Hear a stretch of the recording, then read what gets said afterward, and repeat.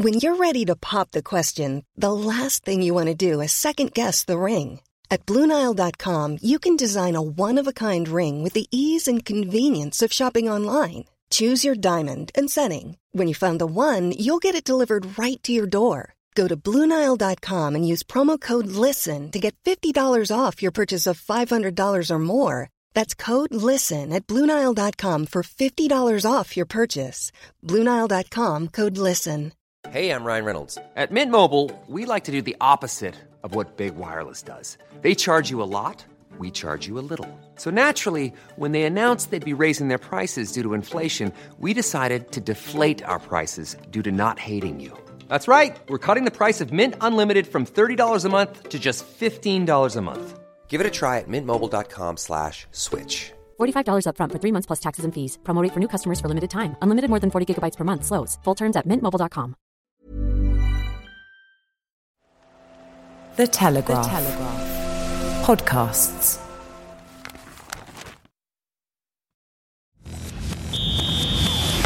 The Telegraph Total Football Podcast, in association with Line Trust, specialist fund managers.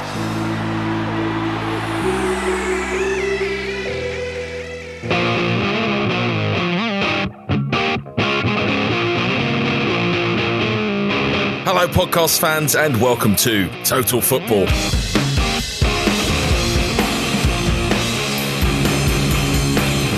FA Cup third round weekend has provided us with a pleasing banquet of footballing stories.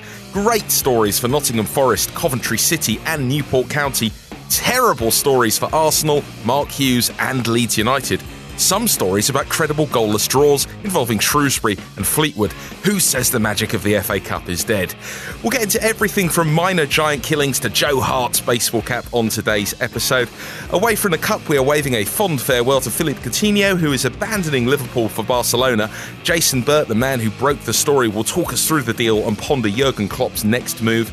Plus, a chat with an injury specialist about which club has come out worst from the avalanche of football either side of the new year. But first, back here in the Telegraph's audio recording facility, I'm joined by the host of the Offside Rule podcast, Kate Borsay. Kate, how are you? Hi, Tom. Really good to be here. Thank you. A pleasure. How magical has your FA Cup third round weekend been? It's been pretty darn magical, hasn't it? It's been really good. I was having a chat to my friend yesterday about whether the magic of the FA Cup is still alive and actually whether kids these days still dream about playing in an FA Cup final. I don't think they do, to be honest, but maybe after this weekend they'll be talking about it a little bit more. Certainly the kids in the Nottingham area, I would imagine. We have to start with Forest's outrageous 4-2 victory over the holders Arsenal. Holders out of the competition at the first hurdle, the first time Wenger has ever lost in the third round. This was a really odd team selection from Arsenal, was it not? You can understand a weakened first 11, but to have so little on the bench, why wouldn't you give yourself the insurance of someone like Giroud on the bench? I have no idea. I think it's hard to predict why anyone knows why Wenger made this decision. It's one thing wanting to give the youngsters a try. It's another thing when it turns into a negative and it completely defeats the object of giving them confidence and experience in a top-flight must-win game. Yeah, the real concerning thing for me was the fact that you put a player out there with a squad number 69. That just does not scream respect to me. I mean, poor old Joseph Willock, clearly at the back of the queue when they were handing out squad numbers. But this was just an awful performance from Arsenal as well. I mean, I think you can understand going with a slightly experimental lineup, but you can't really legislate for how poorly they played. No, and also if you won the FA Cup 3 times in the last 4 years, you at least have to get to the semi-final, I think, in order for it to be your competition. But also, tracking back from this and looking at Wenger's career as a whole, it doesn't take much for the Arsenal fans to complain or to even turn against Wenger. Now he's just given them an open door for which he must walk through, because they're not going to win anything this season, really, are they now? This is it, I suppose, apart from, the League Cup, which they're going to have to deal with on Tuesday, I think, against Chelsea. So, or even Wednesday. So what's he been left with? He's potentially left with nothing. It's a massive gamble. Has he written his own resignation letter? It's not exactly like they're going to smash it into the top 4 now either, having rested a few players in this competition. So, yeah, extremely strange. Why did they play so badly? Who do you think was had a particularly poor day for Arsenal?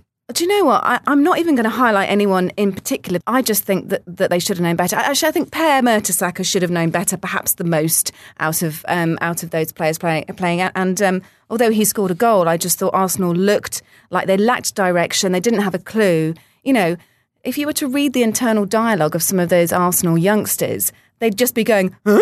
Huh? Huh? Like little frightened rabbits. And when you compare them against the Forest side, and when you look at the fact that Ben Brereton for Forest scored their penalty to take them 2-1 up. He's 18. Yet you've got, perhaps 22-year-old Rob Holding for Arsenal, clumsy tackle on Matthew Cash for that penalty. So when you look at like for like and you start to blame, well, he shouldn't have played so many young players, a lot of young players have really stood out this weekend. And when you look at the direct comparison, they should be doing so much better. Armand Traoré as well, not a favourite of Arsenal fans from his time there. He won the penalty against his old side towards the end. Anyone else stand out for you in particular for Forest? This was a fantastic result for them. Lehigh. I mean, all day long. Two goals from him. Yeah, second goal, superb. And from a defender as well. Brilliant for him. So it was really his game, wasn't it, until the second half. And then we got all these twists and turns and, of course, a fantastic result. But let's not, shy away from the fact that he was a massive part of that game. And it's those goals that are really important, that give Forest the belief to carry on and also start to make Arsenal jitter as well. So don't underestimate those goals. You may have got some penalty decisions later on, which obviously are questionable and potentially two-footed penalty. Yeah, the double touch. We will have the video assistant in place for the first time in English football on Monday night in the Brighton Palace game, but perhaps could have done with it for this. It was an odd situation, wasn't it? It didn't look obviously like he touched it with both of his feet, but the Arsenal players seemed adamant. Yeah, and obviously the second foot didn't kind of help in any way. In fact, it probably hindered somewhat, maybe. I don't know. Rules are rules, Kate. They are rules, yes. My only fear with the VAR is are we going to be watching Brighton Crystal Palace until midnight? I don't know. Let's hope not. Moving on to Coventry City 2, Stoke City 1. There was an extra joy in this result, Kate, purely by dint of what Coventry have been through in recent years with their extremely negligent owners, the hedge fund Sisu. What did you enjoy about this match? I think it's what it says about a team who 20 years ago were playing in front of 20,000 fans. Now the average fan attendance at the Ricoh is probably about 7,500, something around there. So for them, we know that they've had their trials and tribulations for a top flight side. A bit like us always wanting Leeds to sort of come back and sort of show us something special. Coventry have been through the mill. They really, really have.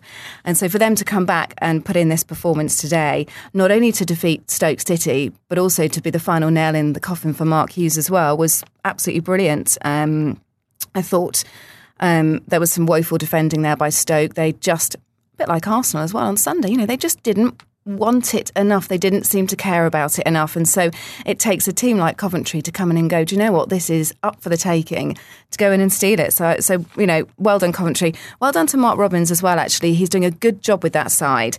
They're doing well in League Two. They obviously won the EFL trophy last season under Robins as well. So since he's come into the club, there's been, for me, nothing but largely positive lines. And I think let's hang on to that, let them have a good cup run and let them start to build on what's been a horrible, horrible decade for them. Yeah, of course, they don't actually have a ground necessarily next year as yet. No.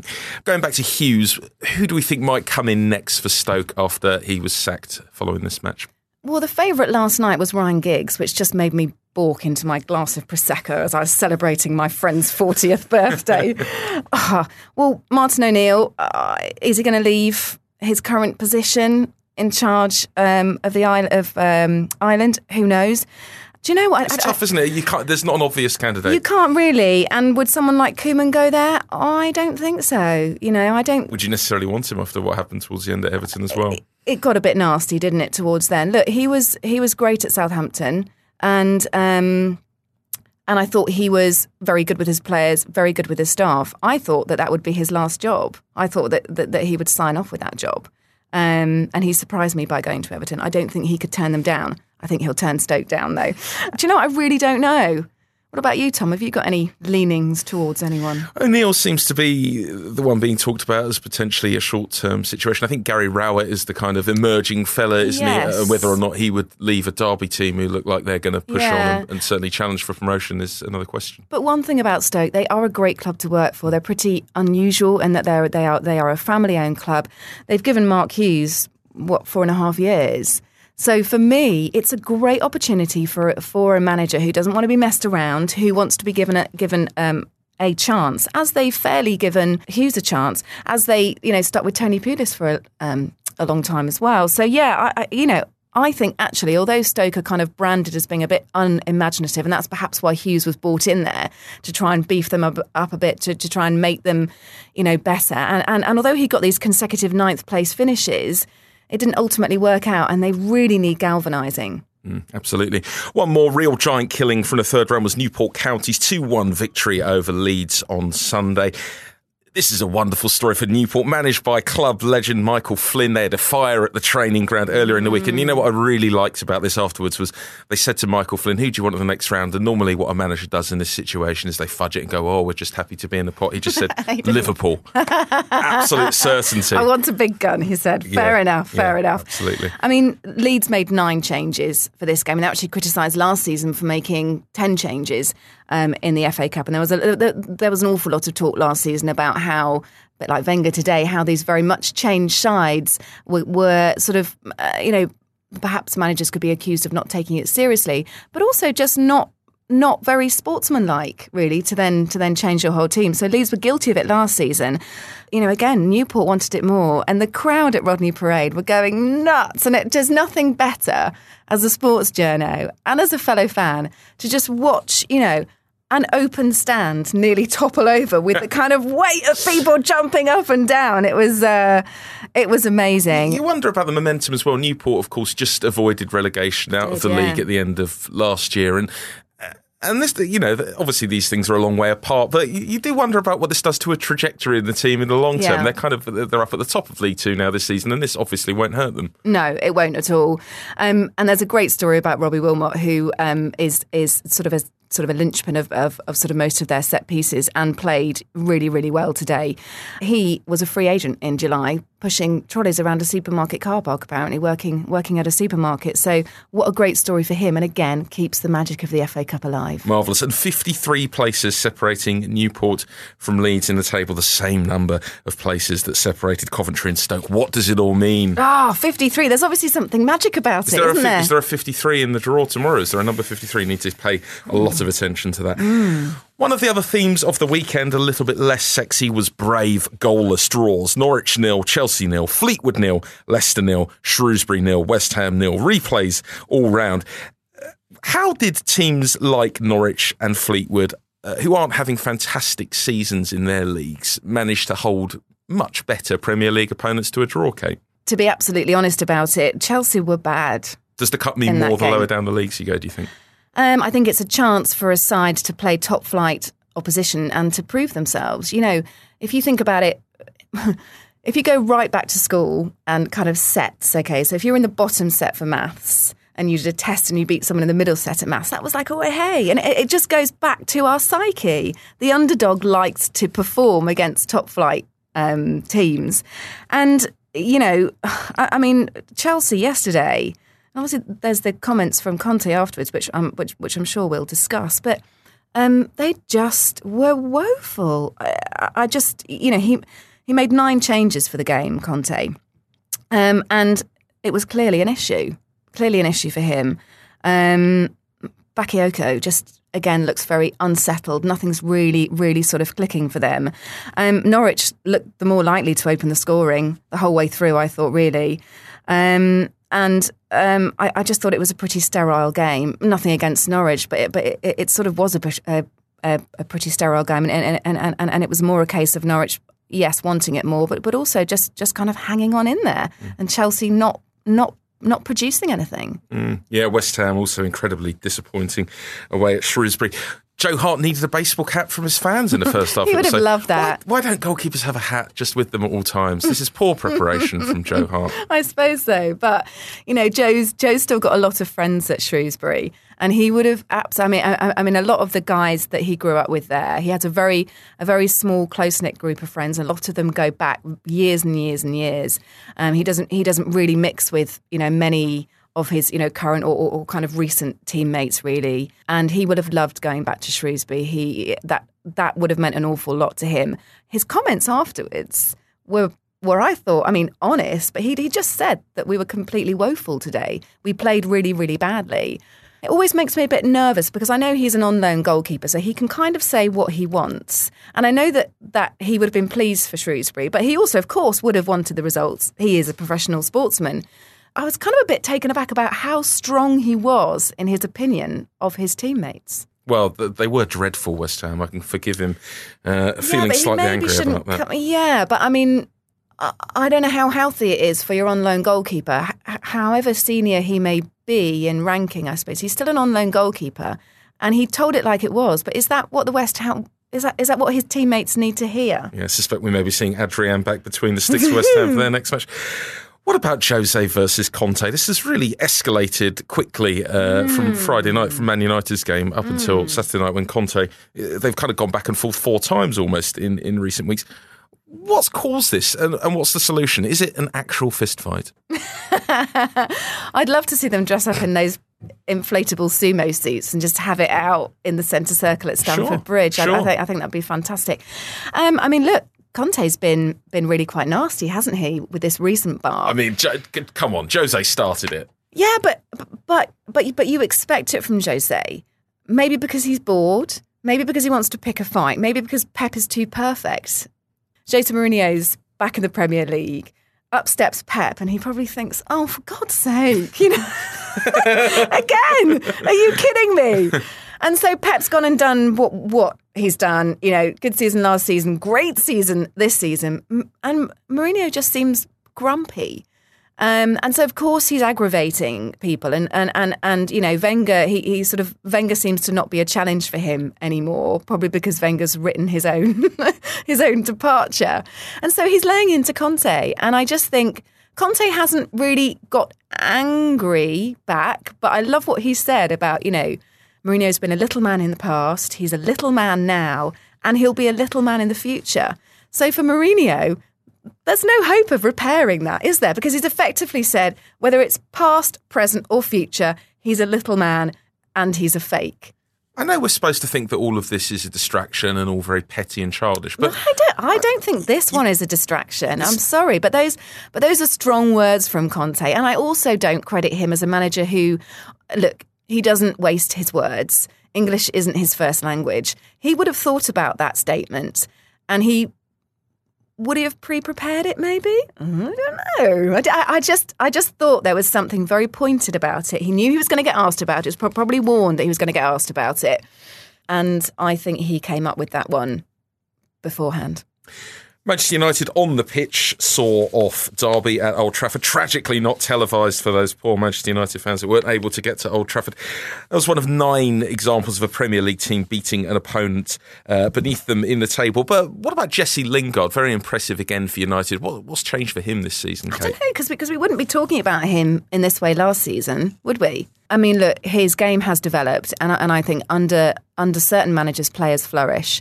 And when you can find a player who ticks and who you're able to develop, and perhaps he listens in terms of developing his game as well, he's just a lot more decisive, he's a lot more confident, and he's enjoying a rich run of form. And there's nothing like a striker on form. It's a win-win for everyone, including the player. So he's just enjoying himself, I think, and has been developed.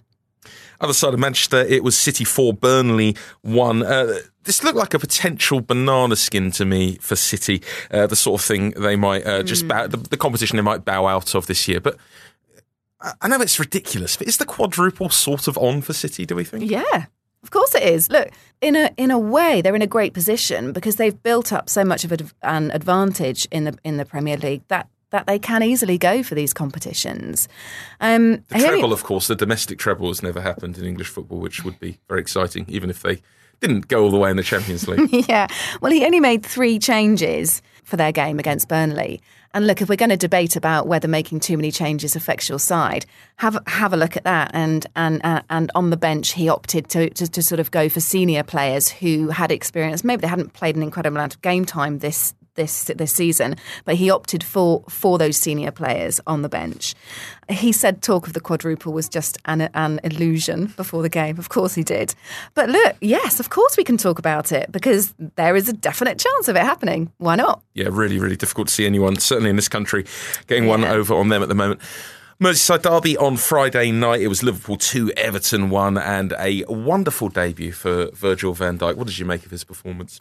Very good. Look, Liverpool have been crying out for him, for a defender, quality defender for a long time. I'm a Liverpool fan. For me, it's been many, many years since we've had a completely cast iron reliable defence. And here you have a £75 million player who will be the linchpin. Looks the part, doesn't he? Van Dijk looks like a sort of a hardcore German warrior. And I think Klopp likes that about him. I like that about him. He wanted to come in the summer. The club, Liverpool wanted it done in the summer. It obviously wasn't done. And he's finally got his wish. And I think Liverpool have dealt with it very well. For Southampton, I think it was a case, I'm led to believe from someone I know who's quite closely associated with the club, that it was important for the new manager to keep Van Dijk as a statement of intention and as a statement of his authority coming into the club. He's got many, many more things to worry about now. And so he's just gone, do you know what? Fine, go. Because what's going on at Southampton isn't great. I don't think they'll get relegated or anything, but they really, really need to pull themselves together. Yeah, they were among the teams to get one over on a team below them in the league, beating Fulham 1-0 at Craven Cottage. Pellegrino avoiding a Mark Hughes-style situation. Finally, a win for Peterborough United away at Aston Villa 3-1, which is a fantastic result for the League One team.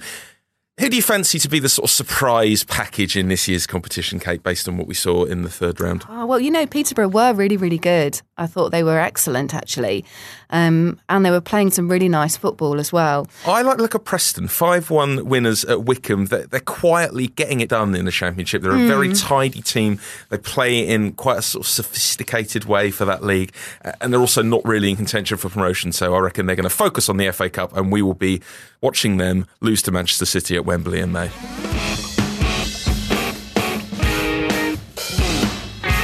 Jason Burt broke the story about Philippe Coutinho's £142 million move to Barcelona on Saturday night on the Telegraph Sport website, and he joins us now.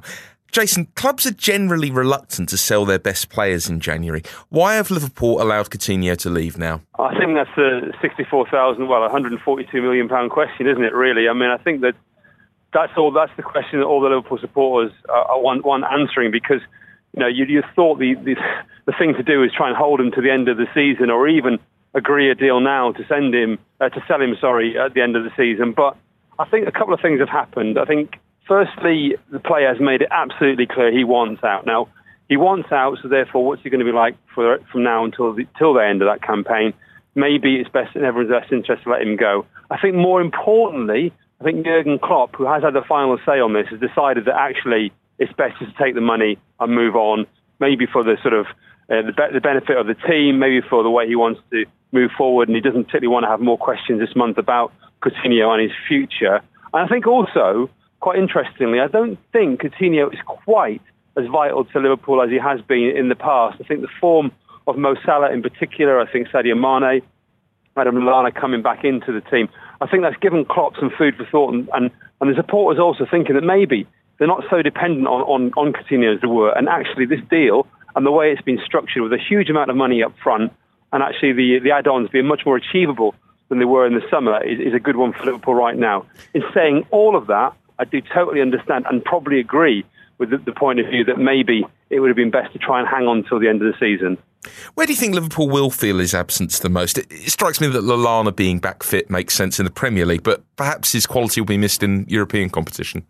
Yeah, no, I agree with that, actually. And I think that, they probably think they've got enough to finish in the top 4, possibly even the top 3 this season. An awful lot of momentum behind Liverpool, especially with the signing now of Virgil van Dijk and Lallana coming back into it. But he is, no matter how good a team they've got, and the players I've already mentioned, Salah and Mane, I think he is still their special player. He is their unique talent. He is the one who can, do that extra special thing, either with a free kick or a pass, and he can play a number of positions. And I think he has been their best player. And I think in the last 16 of the Champions League, they've got a favourable draw, but maybe they could go quite deep into the competition still. And I think they will be better equipped with him than without him. But I understand that, it reached a situation where really everyone felt it was in the best interest of everyone involved that he left now. Are you hearing anything about who they might go for to replace him? And do we think a like-for-like replacement is necessarily the best use of the money? Not necessarily. I think there are lots of lessons to be learned in the past when clubs have received huge amounts of money for one player, and we can reel those off, and not least with Liverpool when they sold Suarez, before that when they sold Torres, when they sold Xabi Alonso. They didn't necessarily invest the money well, and sometimes clubs end up buying 4 or 5 players when actually they should concentrate more on 1 or 2. And I think we've seen that with Gareth Bale when he left Tottenham, and more recently when Romelu Lukaku left Everton. What I think is interesting is that all the supporters now are saying, right, okay, what next? Who have you got lined up? Who's coming in? I tend to think and tend to agree that perhaps Klopp might just wait. And I think the Virgil van Dijk episode is quite interesting in that he wanted Virgil van Dijk last summer. He couldn't get him last summer. Everyone was saying, well, there must be other centre-halves out there. And he held his nerve and thought, no, this is the player I want, even if we end up paying more money for him than we wanted to. And they've got him in the January window. I think if he can't get who he really wants right now, and I think there's a big question mark over that, I think he might just turn around and say, actually, I've got Adam Lallana back. I've got Alex Oxlade-Chamberlain playing quite well. I've got these front three who are superb. And maybe I'll just kind of carry on now with what I've got. Do you think there is an obvious replacement for Coutinho? Mahrez is the name that keeps coming up. I don't think it's Mahrez. No, I don't think that. I think that's been driven elsewhere. I don't think that's been driven by Liverpool. I think Mahrez is not the same sort of player. I'm not quite sure he fits into what Liverpool want to do. Straight away, he doesn't press the ball, does he? So, I mean, he's not just a gegenpressing sort of player. I don't think he'll be the one that they go for now. They definitely are interested in Thomas Lemar from Monaco, but there are a couple of problems with that. Firstly, Monaco are saying at the present time they're not going to sell him this January window because they don't have to, because they don't believe the price will go down if they keep on holding him and sell him in the summer. And also they're desperate to finish in the Champions League places and qualify through the French League for that. However, that could change if someone puts an awful lot of money down. The problem also with Lemar is that Arsenal are in the bidding, or have been in the bidding in the past for Lemar, and retain that interest. And I think if Sanchez leaves for Manchester City, which I think he probably will do before the end of the window, I think that Arsenal may offer more money than Liverpool are prepared to offer for Lemar. But even then, I'm not sure that Monaco will sell. I think there are other targets out there that Jurgen Klopp will go for. I'm sure. I mean, he must have been thinking over the last 6 or 7 months exactly how he's going to use the money that he gets from Coutinho when eventually Coutinho does go. I also think it's quite important to say that with this deal, I don't think it's paying for Van Dijk. I think that money was already there. I think this is the money that Liverpool will use elsewhere. And obviously they've got Naby Keita coming as well in the summer. So there will be quite a big pot of cash available to Jurgen Klopp. And I don't think he'll waste it. I think he will think very carefully about how best to use his money, and we'll try and spend it in the right way. Yeah, signings have certainly been quite good for him so far at Liverpool. What about Coutinho? Where does he fit in at Barcelona? Is he essentially just a slightly overdue replacement for Neymar? No, I think he's actually been regarded as quite an interesting sort of player who can play in a couple of positions, but more immediately perhaps he'll be used when they can rest Iniesta. Iniesta probably won't play in all the league games. Obviously, Coutinho can't play Champions League, so Barcelona may turn around and hold Iniesta back a little bit more for the European competitions. Coutinho can play in a number of positions. Obviously, also Barcelona have got Ousmane Dembélé. We know they also retain interest in Antoine Griezmann, possibly for the summer. So they're looking to strengthen their team, and I think they may see him more as a midfield player than a forward player in the team longer term. And I think what's interesting with this as well is, this is partly why I think Barcelona have really pushed very hard now to press the button on this. I think there's pressure from their own players to buy other players. I think Lionel Messi and I think Luis Suarez is a very good friend of Philippe Coutinho. Have pushed quite hard for this deal to happen. And I think the Barcelona hierarchy have felt the pressure from those players to get some deals done. And obviously they still have that issue with their fans around Neymar. Okay, the top of the league in the last 16 of the Champions League, but they're not quite the strong team they were with Neymar in it, and not quite the sort of stardust they had with Neymar. And I think there's been quite a lot of pressure there. So Coutinho is a very, very important signing for Barcelona. I think he's a player who's going to come into his prime, and I think, we may still see the best of him. In saying all of that, I do believe financially it's a fantastic deal for Liverpool. Quite right too. Thank you very much for joining us, Jason. No problem. The Telegraph Total Football Podcast in association with Lion Trust. Specialist investors who help you head towards your financial goals. Independent thinkers who have the courage of their convictions to make investment decisions. Remember, investments can fall as well as rise. It's an especially gruelling period of the footballing calendar, with the games coming thick and fast and injuries at much the same rate. Ben Dinnery, an injury data analyst, is with us now. Ben, we all enjoy watching wall-to-wall football on TV at this time of year, but how much damage does the fixture list do to players' bodies? We certainly see an increase in the number of injury incidents around this time of year. Typically, we would expect to see something in the region of maybe an 8 to 10% increase in the number of reported injuries.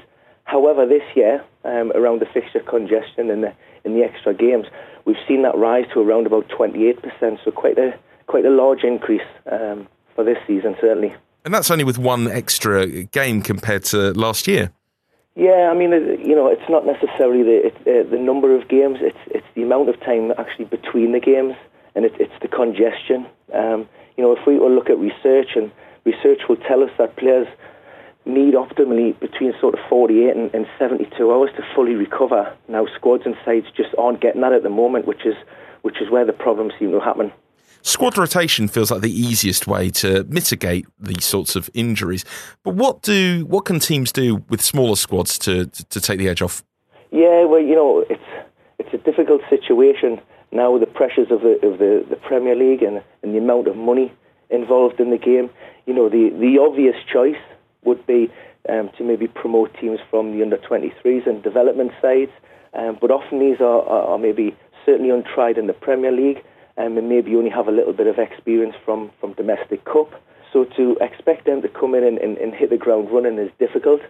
It's a results-based business, and managers are under pressure to perform and get the results, because ultimately, if they don't, it's going to cost them their jobs. Ben, can I ask which club really doesn't help themselves, either with the type of injuries that they get or just, managing their squad around the injuries? Yeah, I mean, it's a very difficult question to answer that, without knowing the specifics of every manager and every sort of set of backroom staff and doctors. With the best will in the world, I don't believe that any manager will intentionally go out, to send a team out and hoping that players are going to pick up injuries. So it's a very fine balancing act. But however, there are sort of certain managers which injuries sort of negate towards, if we look at maybe Jurgen Klopp and the dreaded hamstring injury. And again, that's something we've sort of picked up over the festive period with the likes of Jordan Henderson. And that can come down to things like, just the style of play.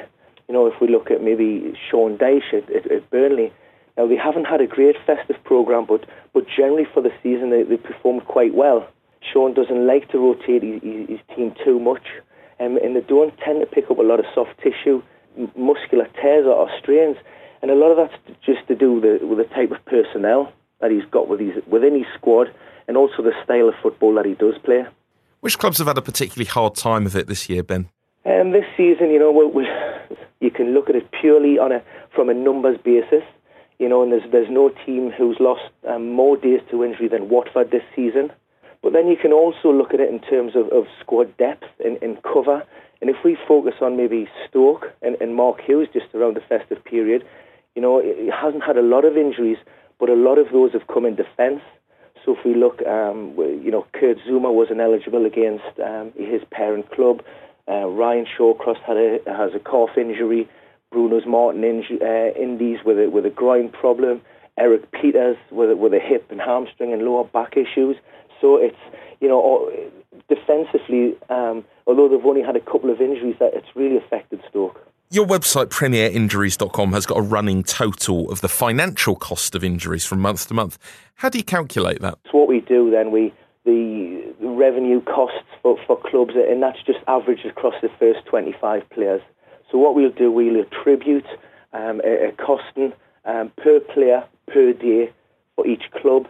And then obviously when a player's sidelined, that clock will automatically tick up with, the appropriate sort of amount relevant to each player at the club. And that'll generally peak in December and January, will it? Yeah. Like I say, we will. I mean, certainly this year. So we will see, and it's common sense. It'll say, the more games you play, the more at risk players are, and the more chance that they'll pick up an injury. And we're seeing a 45% increase in the number of injuries going from November into December. So that gives you a bit of an idea on what sort of numbers we're focusing on. A lot of those, almost 50% of those, are soft tissue tears.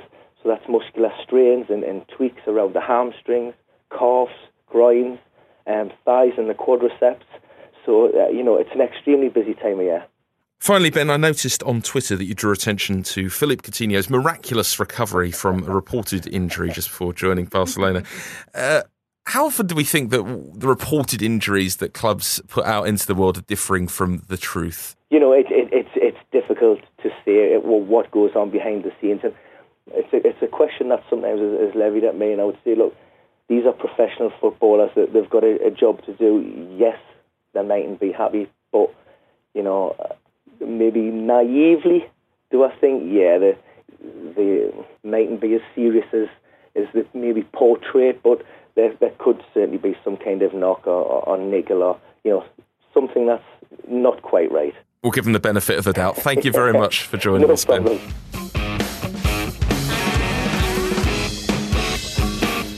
Time for your hero of the week, and we are delighted to welcome Jerry Tocknall to Total Football, who watched his 900th consecutive Bristol City away match on Saturday.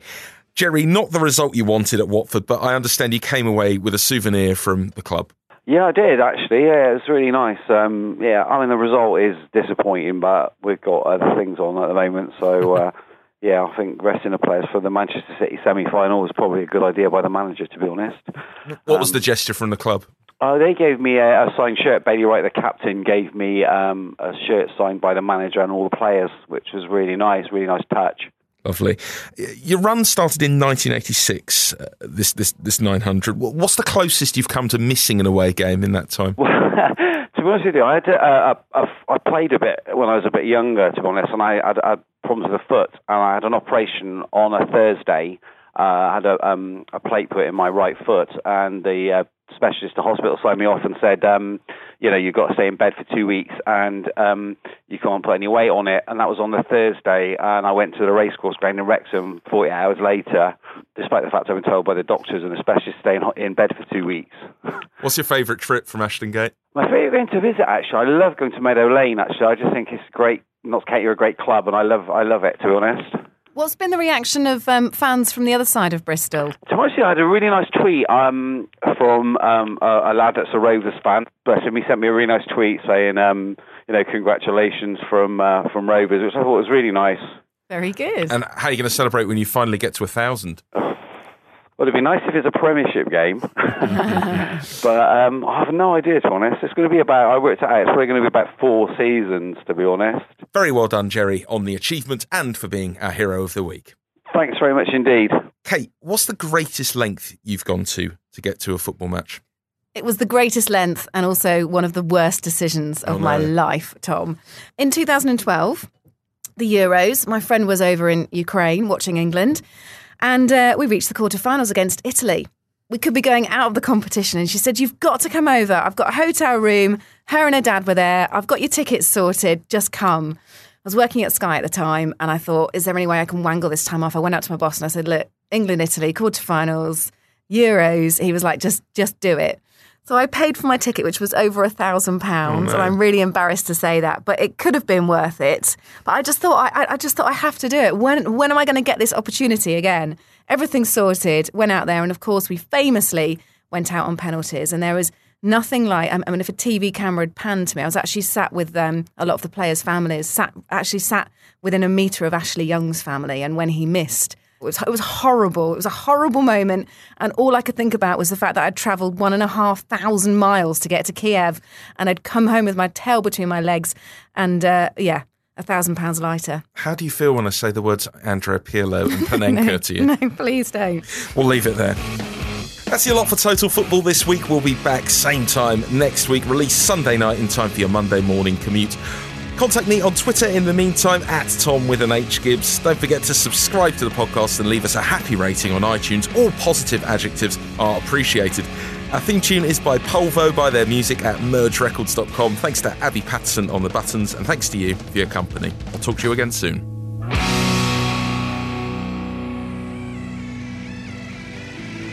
The Telegraph Total Football Podcast, in association with Lion Trust, specialist fund managers.